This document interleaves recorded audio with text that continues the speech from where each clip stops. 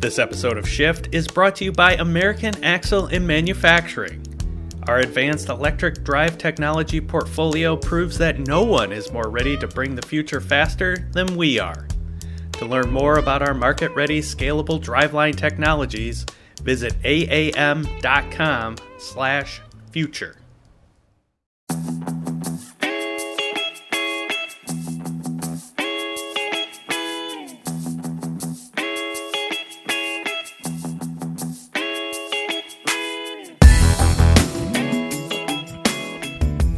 Hi, everybody. Welcome to Shift, a podcast about mobility. I'm your host, Pete Bigelow. Hi, this is Leslie Allen. Welcome to the show. Joining us today is Regina Clulow, the CEO and co-founder of mobility data platform startup Populous. We'll be talking about micromobility, shared transportation, and even the very exciting topic, Leslie, of curbs. But first, I wanted to ask you about what I thought was kind of some interesting electric vehicle news this week. We had some comments from a big-time CEO that were decidedly cool on the whole EV proliferation that we're seeing right now. Yes, this is comments from the CEO of Stellantis, Carlos Tavares. He was speaking with some European newspapers, and basically he is saying that the EU's strategy of phasing out combustion engines in favor of EVs is a political choice that carries environmental and social risk. Now, this is really interesting considering that Stellantis is stepping up its EV efforts, including an announcement around the time of CES about adding more EVs to the Chrysler lineup. But this is what Carlos Tavares told the newspapers, and I'm going to just quote here. He says, "What is clear is that electrification is a technology chosen by politicians, not by industry." And then he went on to say that there were cheaper and faster ways of reducing carbon emissions. So not everybody's 100% on board with this electrification push, Pete. No, it's kind of interesting because, he's right in a way. I think China and the EU kind of started the dominoes falling. And once both those went, the North American market essentially had to follow.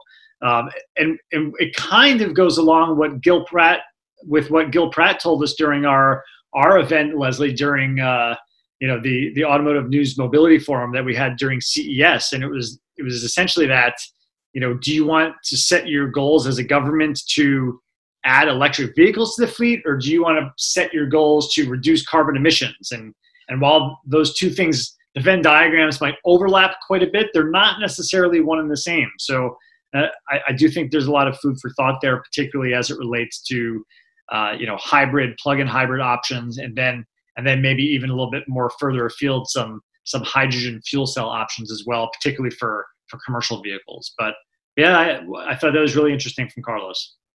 Another thing that I thought was interesting, Pete, that Carlos Tavares said was that given the current European energy mix, an electric car needs to drive about 44,000 miles to compensate for the carbon footprint of manufacturing the battery, and also to catch up with light hybrid vehicles, which cost about half as much as a full EV.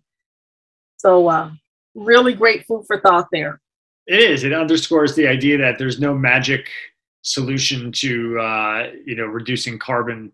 This is probably a net benefit, as that 44,000 figure would point out. Speaking of other things that don't have a magic formula or solution in the transportation realm, Leslie, obviously late last week we saw Local Motors shutter its doors, which was a day or two after Optimus Ride was part of an acqui-hire from Magna. So, this AV shuttle space is really suddenly consolidating and drying up. It is, and you're seeing some announcements coming through, and then you have some projects that are falling by the wayside. And I'm wondering, is there some sort of a trend? They say if it happens 3 times, it's a trend. So right now, just 2 that we know of, but my goodness, those announcements were pretty surprising.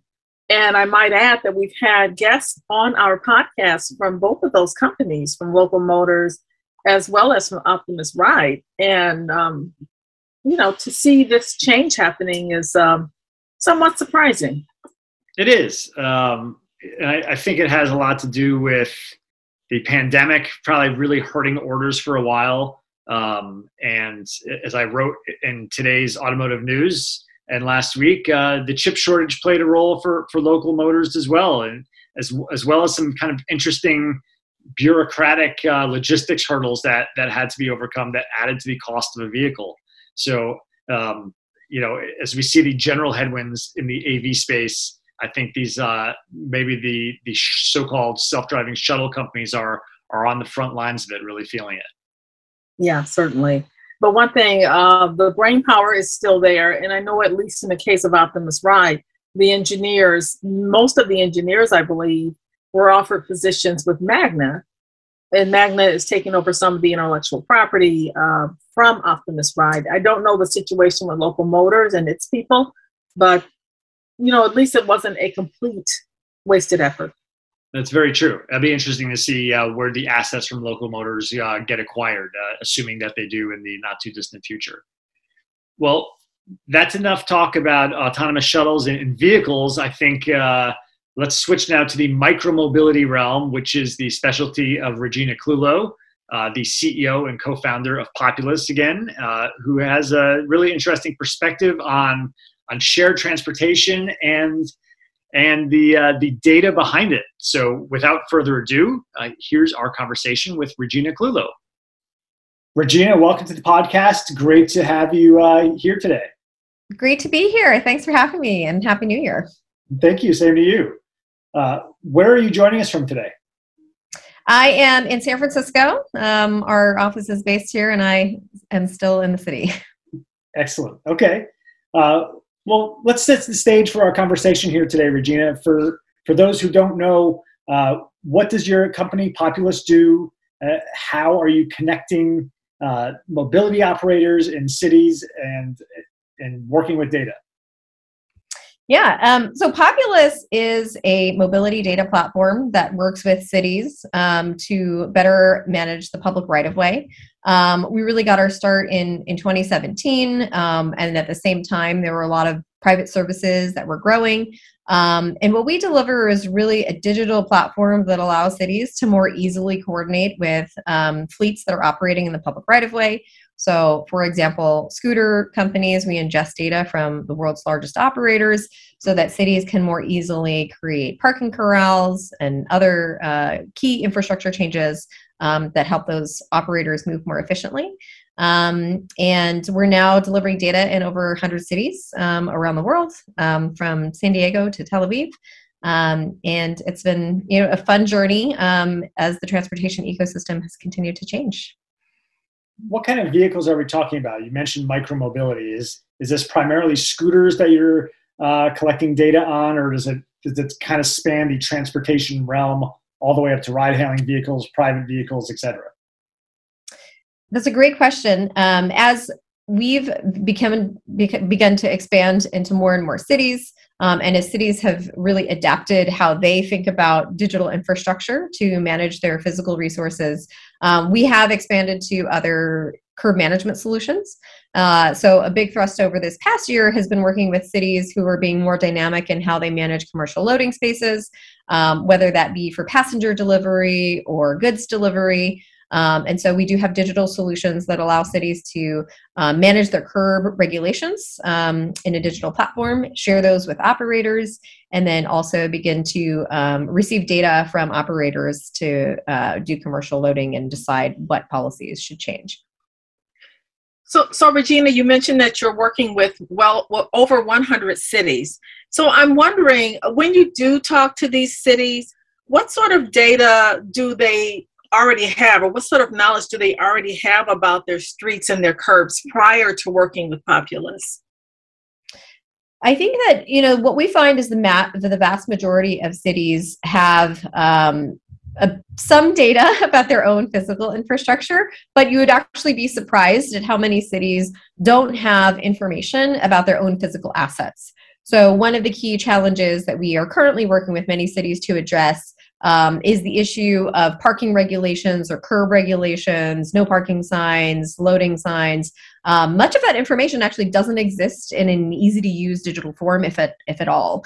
And so that's one of the key data sources that we help cities gather through our platform so that they can then be more dynamic and have the ability to share that with key operators of the public right-of-way, most of whom are now connected in digital. So most vehicles that are operating, particularly in fleets, are connected and can consume that information and use it.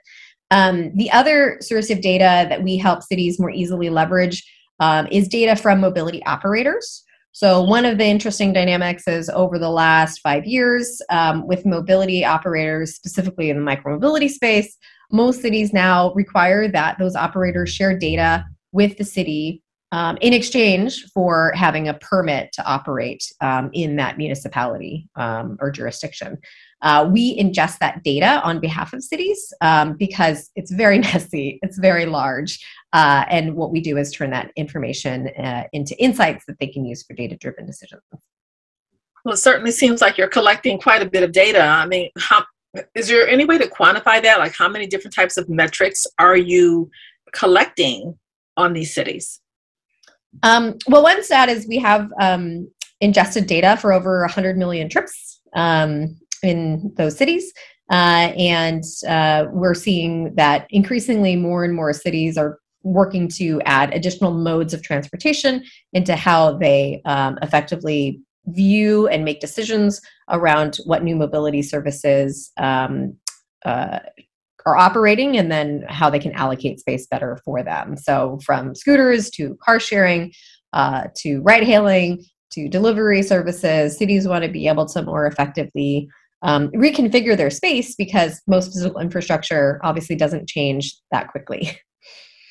You mentioned curb space in particular earlier. I'm very curious about how curb space is evolving, because it seemed like for a long time the curb was just kind of this underappreciated asset. And now everybody's realizing the value of that, particularly as we have more curbside deliveries, more sidewalk robots operating, and of course, humans and pedestrians, which I guess are the same thing, that want to use sidewalks as well. So how is that curb and sidewalk area evolving?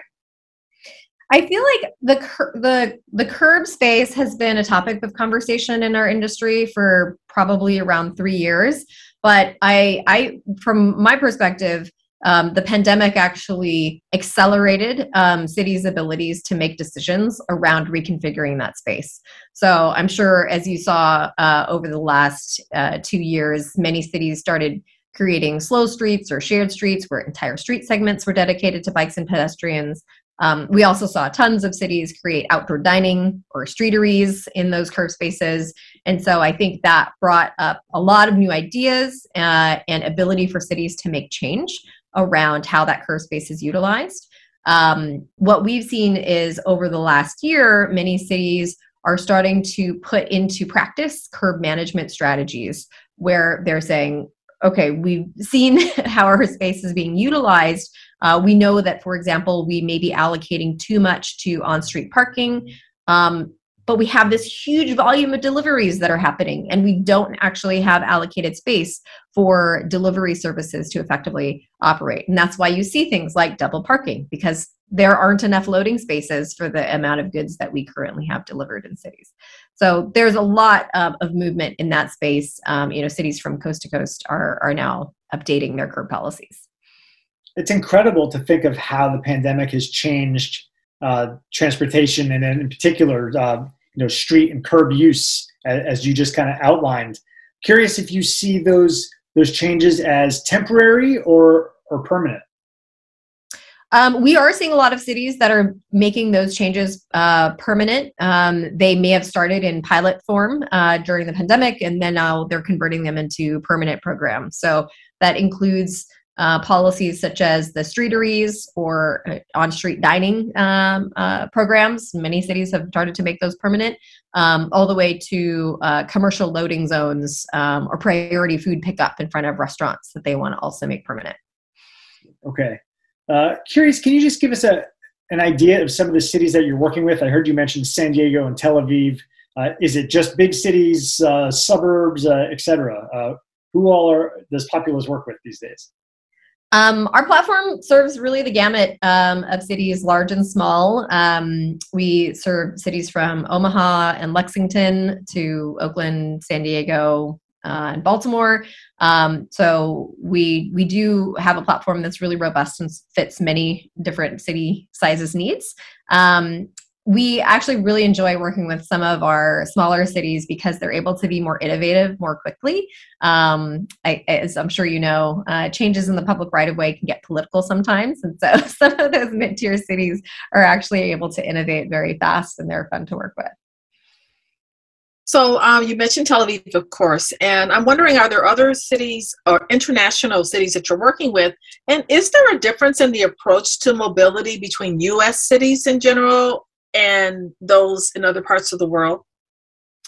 Yeah, I think that, there are clearly some differences that we've seen.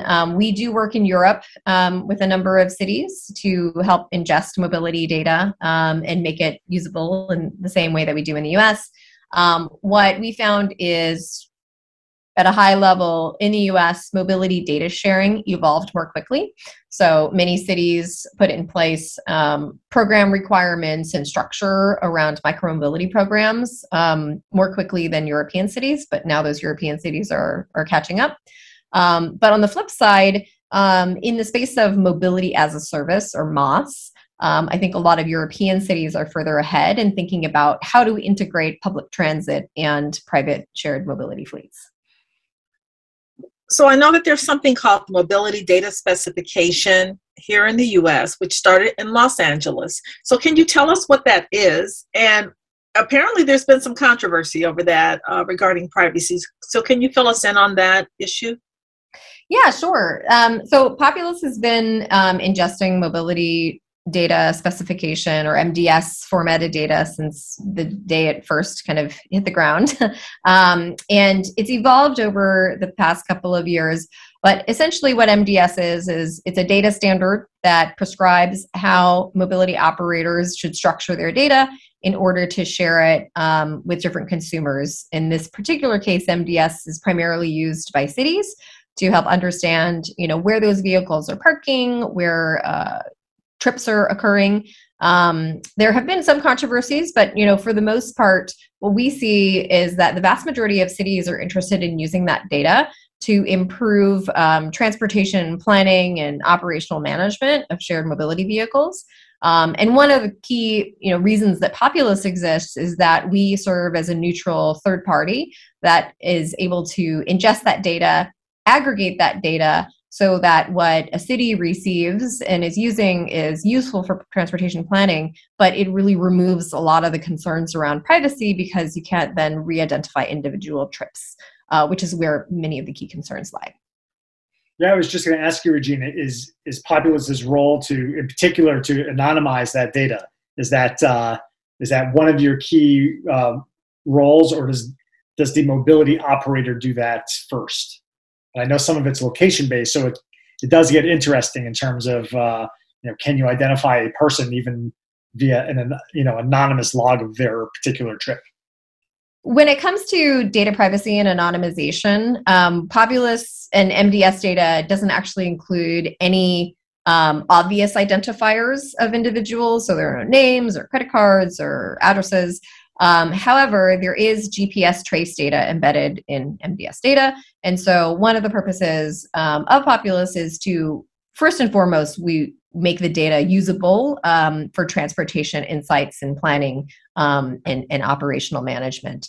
But we do also aggregate the data so that it can't be used to re-identify a specific individual from GPS trace data.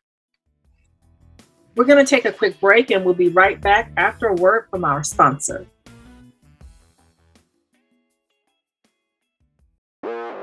For over 100 years, internal combustion engines have had the road all to themselves. But change is coming, and it's coming at the speed of no sound. At AAM, we're taking our smarts and scale and turning it into the speed of now.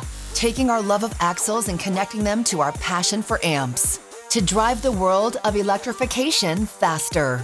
We're doing things that are so fast, so smart, so innovative that we're disrupting the disruption. We're not a startup, we're a smart up, saving cost, saving weight, and sparing no expense to develop solutions. Taking oil and making it cool again. Reversing the process of inverter development and embracing the idea of being an engine and not a cog. We believe the future is unified, fortified, and electrified. We're for real, and we're ready. While everyone else is busy making parts and pieces, we're charging toward the electrified future. Because at AAM, we're taking the world by electrical storm. To learn more about our 3-in-1 eDrive system or any of our other market-ready scalable driveline technologies, visit aam.com/future. Now back to our interview with Regina Clulow from Populous. So let's kind of dwell in on the idea that collectively this data can benefit the greater good. And I'm wondering if you can tell us about your safety project with the Department of Transportation. Sure. I think that's a really good example of how MDS and data that's now being made available by mobility operators to cities can have huge benefits. So with the U.S. Department of Transportation, Populous has a grant as part of the Big Data Safety Initiative to improve and accelerate safety improvements in cities. We are currently working with a cohort of 20 cities that we are ingesting GPS trace data from micromobility vehicles in order to show aggregation of routes, so where are trips primarily occurring in their municipalities, but we're also layering on other data sets. So for example, crash data that cities have access to and have collected for bike and pedestrian or other vulnerable road users, help cities identify where are potentially dangerous intersections that they need to make improvements to. And then also many of the cities that we work with have bike master plans or Vision Zero plans that they are using as their roadmap for updating infrastructure. And so our US DOT initiative is really focused on helping bring together those data sets and visualize them and analyze them in ways that can accelerate those choices that cities are making to make streets safer for everyone. Can you share with us any specific instances in which you've used predictive analysis to help save lives in these cities that you're working with? Well, one of the key, I think, areas is really related to what we're doing for the US DOT Safety Initiative, which is helping cities make decisions around protected cycleways and infrastructure for micromobility. So when you look at, for instance, all the trips that are occurring for scooters in many US cities, the volume is really quite significant. And most cities' previous ability to collect data on bike and ped activity was fairly limited. So prior to micromobility data being shared with cities, a lot of cities had either no data or they had limited data for specific corridors where they literally had humans on the street counting bikes or pedestrians on particular corridors. And so I think the insights that cities now have about where demand is for people who are on smaller vehicles helps them make those infrastructure decisions. And it's hard to know, did you save a life because a crash didn't occur? That could have occurred without that infrastructure being there. But I like to think that we are seeing cities make those decisions more quickly and creating the infrastructure that makes it possible for people to get around without a car more easily. I do feel like in transportation in general, that idea of counting the deaths that you saved, the ones that did not happen, or even near misses, which is something that is kind of like happening in pilot projects, but that is such a hard thing to quantify, as the bad things that did not happen. Well, yeah, I mean, I think that what we are definitely collecting from a quantitative perspective in terms of measuring change is cities collect crash data and they collect, incidents of death in cities from transportation-related injury. And so most cities are tracking those over time, and that's where the Vision Zero initiative comes from, is getting those deaths down to zero.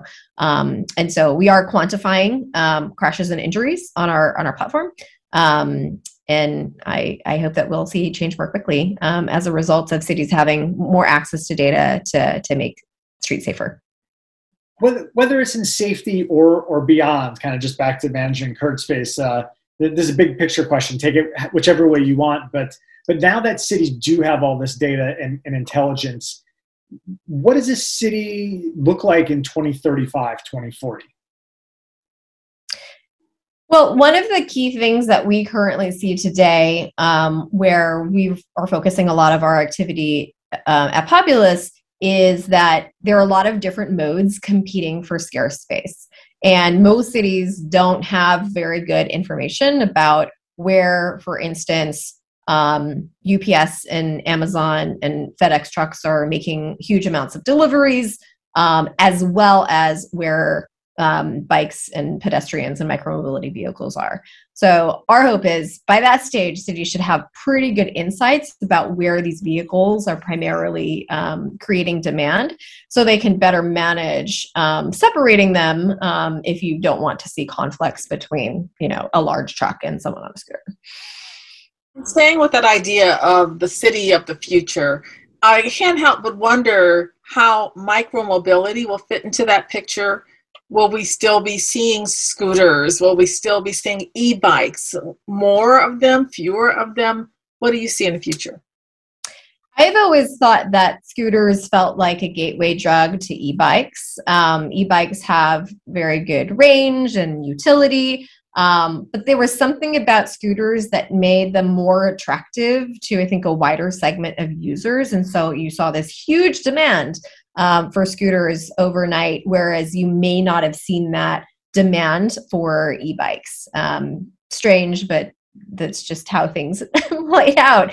I think that we will see micromobility continue to play a big role in cities. There are a lot of trips that you can make that are less than 3 miles that most people make in a car that could easily be shifted into smaller, more space and carbon efficient modes. Regina, I'm curious. That word micromobility seems like such an umbrella term. I'm curious, how do you define micromobility?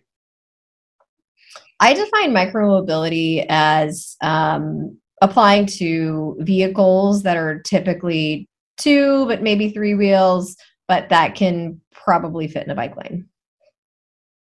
Okay, that's a good succinct definition. Let me back up a second. I know that you received a PhD in transportation and energy systems from MIT. You've been a research scientist at Stanford, UC Davis, UC Berkeley. I hope I'm not forgetting any in there. How did you get interested in transportation in the first place? I actually fell into transportation via my interest in the environment. And so I had started a nonprofit called Engineers for a Sustainable World out of undergrad, and then decided that I wanted to continue my journey and focus my career in climate change. And so I decided to apply to this program at MIT, which was focused on systems engineering. And a big portion of that program, at least a third of the people in it, were building systems models to predict the future of climate change and the different key factors that contribute to it, and analyze policy levers that could accelerate emissions reductions. And so when I arrived at MIT, I had the opportunity to decide what to focus my thesis on, and decided transportation was really a tough nut to crack, and I wanted to spend my time there. I'm curious in that sense, with climate change being, a daily topic of conversation now, do you see this kind of switch to electrification that we're seeing now throughout the auto industry in particular? Is that the magic bullet, or do other things need to happen here to really reduce transportation's contribution to carbon emissions? There are a lot of different factors that contribute to the climate impacts of transportation. There is a good metric or framework to think about it, which is the ASIF methodology. And what it includes is you have to consider what are the power sources of the vehicle that's being used. But also what's really important is what are the modes that are being used for transport. So I think that electrification is definitely, a key lever that moves us in the right direction. At the end of the day, we also need people to switch into lower carbon modes. If we can get more people biking, taking transit, and walking for more of their trips, and also reducing the total number of trips that people take, those are the three most important levers that get us towards a lower carbon footprint for transport. What about cargo e-bikes? I've seen some stories mentioning how this is a rising use case for biking. So can you fill us in on how that's going and where you expect that to go? Yeah, that's a great question.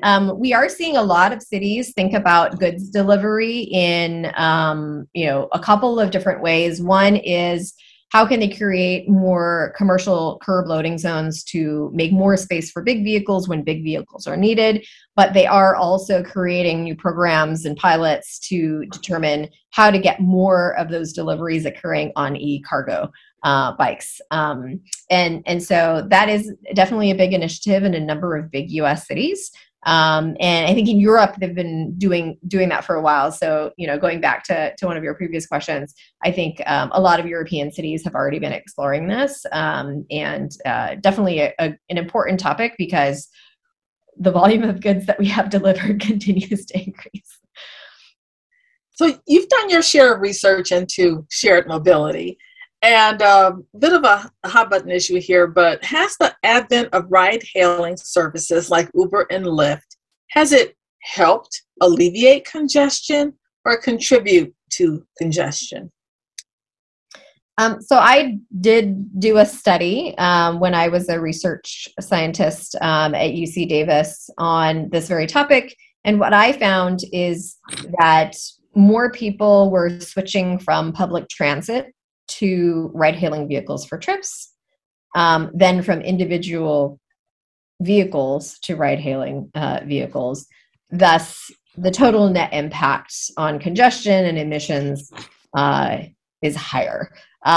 There are short-term effects as well as long-term effects.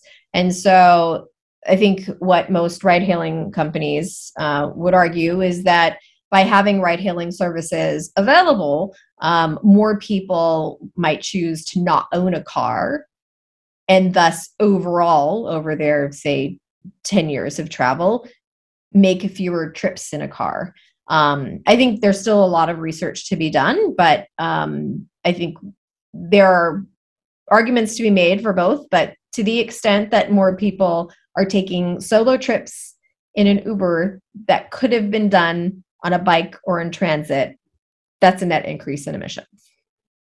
Regina, there's always seemed to have been a balance or question as to whether public transit and ride hailing are complementary or competitive. And perhaps, as you just alluded to, it's a little bit of both. I'm curious, has that dynamic changed at all during the pandemic when we've seen people really, commuters shy away from public transit for a lot of reasons? Yeah. I think that we've seen public transit has obviously declined over the last 2 years because of the pandemic. One of the things that I think we'll continue to see happen are shifts from public transit to modes that people feel more comfortable on, including, for example, micromobility vehicles. I do think that ride-hailing services actually have some similar challenges as public transit when it comes to people's concerns around public safety and health. You are still sharing a vehicle with another person that you don't know and don't know their exposure as it comes to COVID. That being said, we are seeing a lot of public transit agencies start to rethink what is the basket of solutions that they offer, and maybe is on-demand transit something they might subsidize or purchase in addition to building out fixed line transit services. And I think that will continue to evolve. At the end of the day, though, what I would say is that in order for public transit to really be effective and for people to have the option to walk, bike, and take transit, a lot of transportation's problems are actually rooted in housing density. So if we build giant sprawling cities, it is very difficult for public transit to thrive. And so land use and housing are long-term challenges that don't change overnight. But I continue to think that it's a really important policy arena in order to curb transportation emissions. Regina, I have one final question for you, and I think this hopefully will be kind of fun for you. We talked a lot earlier about the city of the future. If there was one thing that you could change about the transportation landscape today, what would be your highest priority? What would you do? And what would get us to the ideal city of the future? I think that the most important thing cities need to do in order to make transportation more efficient and cleaner is to price transportation appropriately. So we currently give roads away for free, we give curb space away for free, we give a lot of parking away for free. And most people accept that we pay for electricity, we pay for water, but somehow transportation people expect to be free. So that's the number one thing I would change, is for the world to recognize that that infrastructure isn't free and we need to charge the right price for it in order to get the outcomes we want. That's a really interesting answer. And I'm curious, do you think, is it politically palatable or possible to make that a reality? And I know we do see some experiments in dynamic pricing, as you might call it. How have those fared, and how do you actually make this happen without people who are accustomed to something for free really rebelling? I actually think this is one of Uber's greatest contributions to transportation, is getting people accustomed to the idea that you pay on a per minute or a per mile basis. And the concept of surge pricing when there is more demand, that I think alone has probably made a lot more people in the world recognize that paying for your usage of transportation is a sensible, logical way to organize our transportation and pricing. Regina, it's been so great having you on the podcast today, hearing about Populous and your views about the broader transportation landscape. So thank you so much for joining us today. Thanks for having me. Thank you again to Regina for that great conversation. Leslie, I'm glad that I have a firmer definition of exactly what micromobility is. I kind of knew we're talking e-bikes and scooters, but she really pinpointed that, which I thought was pretty interesting. Yes, it was. And one thing that I'm looking forward to with the pandemic hopefully easing up is getting a chance to use some of these micromobility options. I haven't had a chance to. I still haven't rented one of the bikes or scooters, and I think it's about time that I gave them a try. Whole new world out there. Speaking of which, we have a couple terrific guests on the schedule in the upcoming weeks, Leslie. I won't belabor the point with the details right now, but stay tuned for more on the Shift podcast. And that is it for today. Thanks so much for listening.